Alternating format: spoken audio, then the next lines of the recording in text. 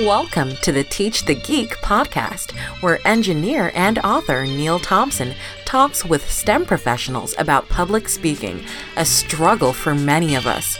Whether you're a novice public speaker or a proficient one, you can always pick up tips on how to improve. Here's your host, Neil Thompson.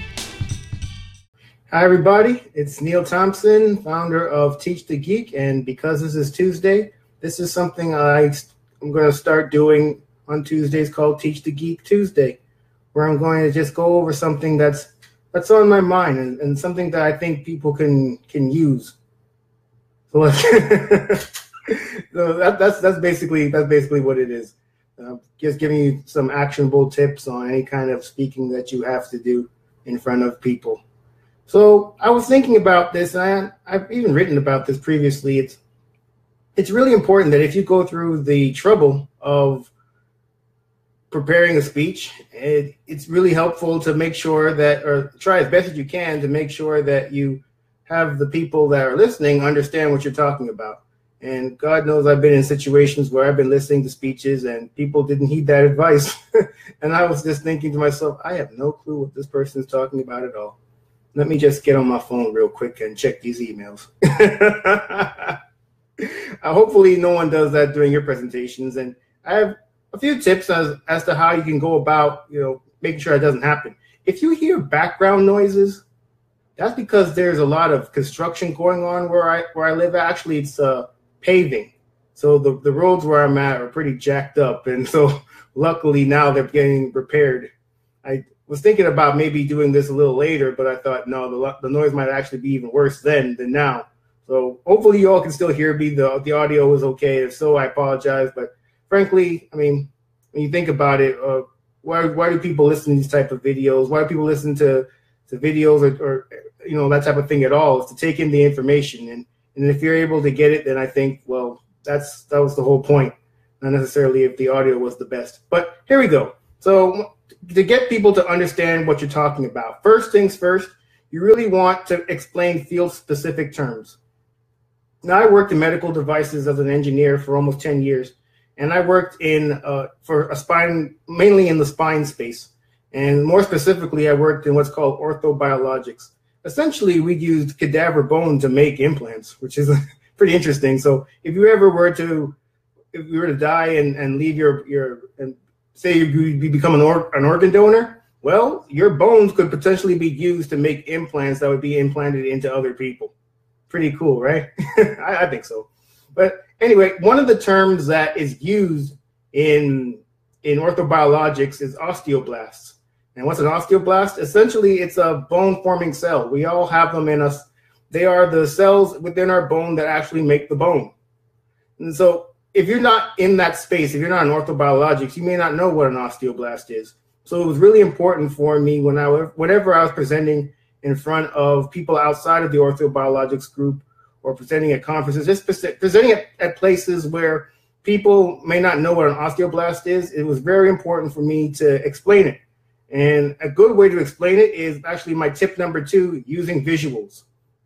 So in addition to just giving the definition of an osteoblast, it's really helpful if people see a picture, because a picture says 1,000 words.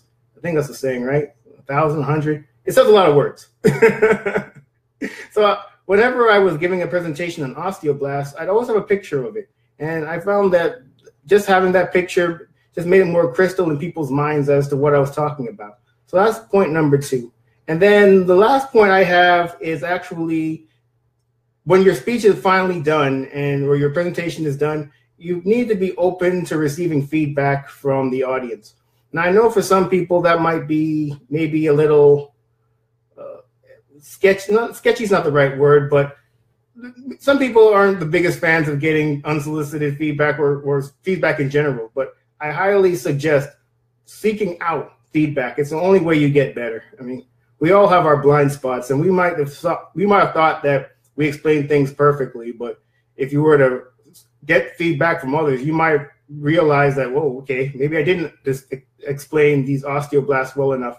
Maybe the picture I used wasn't as clear as I thought it was. So it's always a good idea to do that.